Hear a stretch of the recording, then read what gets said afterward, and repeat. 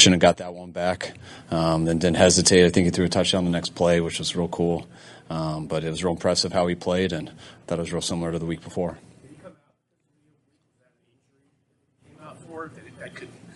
No, just got to that point in the game, so we didn't put him back in. Felt good by then. Did you have the full game plan in? I mean, everything that you do, he could do? Yes. We always have the full game plan in. Full game plan's the game plan. Well, he played well or whatever. Was everything available to him?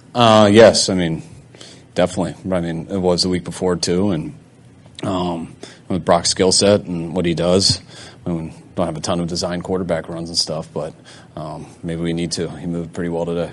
What can you tell by how the Bucs played defense of what their approach was in trying to make Brock prove it to them? Similar to what they do, what they always do. I mean, they mix in a lot of pressures, but they do that in every game. Some are to stop the run, some are to come after the quarterback. Then they mixed up a lot of zone coverages too. So there was no real theme of the day.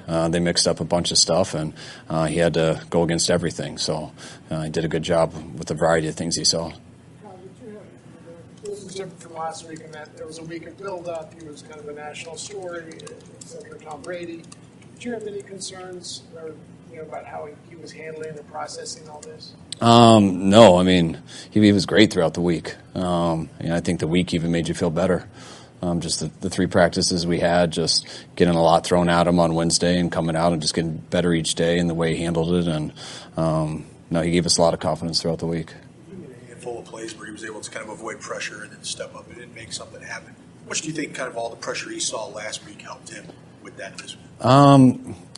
I mean, he's played a lot of football in college, and he just got to play his first NFL game last week, and then he did the same stuff today. I mean, he reacts and runs around and makes some plays, and that's how he was in college, and that's how he's been so far in the league. And when you do that, it's how many good plays can you make without making the bad ones, and he's done that really well so far.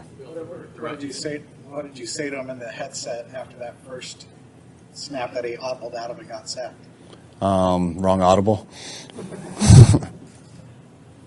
Throughout camp that you were impressed by Purdy. We could tell in preseason. I think you told some of the TV Fox crew before our game that you were the most eager you've been to see a third stringer with him.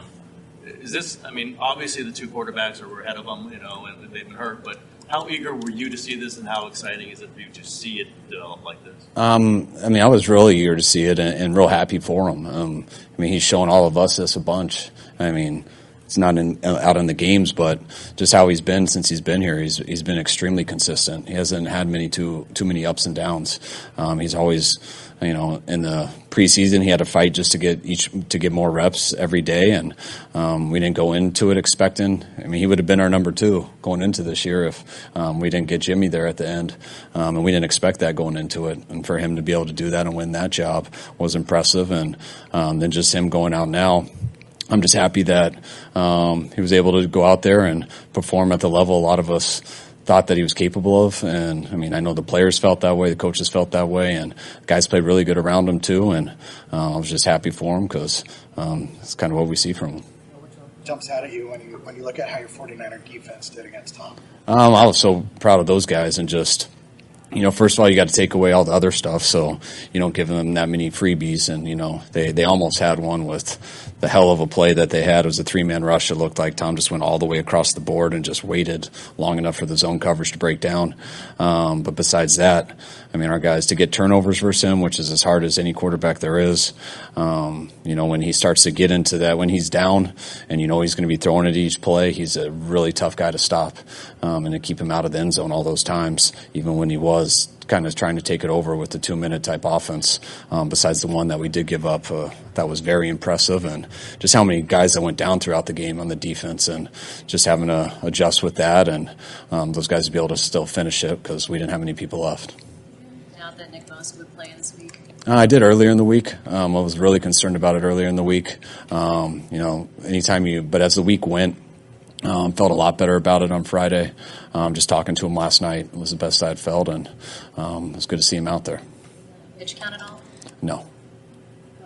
Not to be a jerk, but the last time we played Tom Brady, we lost to March.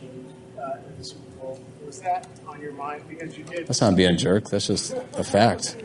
Was that at all on your mind when you were up 35-7, getting deep into the second half as you know? Yeah, any time that you're up a lot, you go back to any scars that you have. So I do the math a lot. I know he came back on us when we were up 25 going into the fourth. I also know versus Detroit week 1 last year, we were up 41-17 with 1:58 left, and they had the ball 41-33 with 20 seconds left on the 25-yard line going in to score.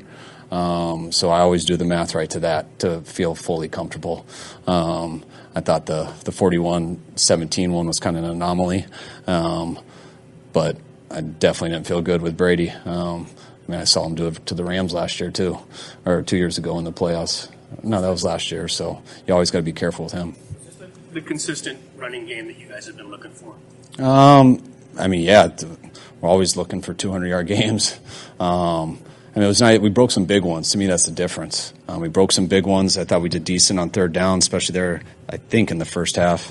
But when you break those big ones, that's what really gets the yards going. And we managed, even when we had some bad runs, I thought we still moved the chains when we threw the ball and were able to stay out there. What did you see on some of those outside runs? The outside runs haven't always been there this season. They were there today. Does it have to do with the fronts that? Yeah, I mean, there's a couple outside ones that we called that weren't there, and we lost a lot of yards on. And there's a couple that we called, and I know we got the one on Devo scoring earlier. But it just depends what they're doing, and so they got to hit at the right time. And had a couple good looks on it today, but a couple of the long ones were inside runs too. Talk last about how everybody was kind of almost in shock at halftime at Jimmy going down. Was it similar with Devo today, or was there more of a sense of optimism this time? I don't think so. I mean, everyone knows how much Devo means to us and stuff, and but halftime's so hectic, and it was awesome to finish that half with a score. Come in, you got 8 minutes or whatever it is, and so no, we didn't really do anything differently at halftime.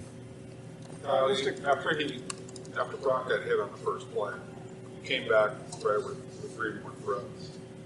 Is that by design beforehand, or is that let's see what Kate has, or show the other team? I mean, we do an open 20. We do script the first 24 plays, and I get off that a ton. But I don't think I did till whatever the first third down was. So those were all part of what we were going to do, and it's just a tough first play, but it ended up being probably a better first play because he got us a 15-yard explosive on it. You don't think Brock's oblique has any potential to sideline him Thursday? I mean, I wouldn't say it doesn't. You never know how those act up. I mean, he was able to finish the game today and stuff, but we got to see when he comes in tomorrow, when the adrenaline wears off and things like that. You even have to address the team like everything that we want is still possible, even with 2 quarterbacks down, or do you just assume everyone knows that already? I think everyone knows it already. I mean, the game last week helped.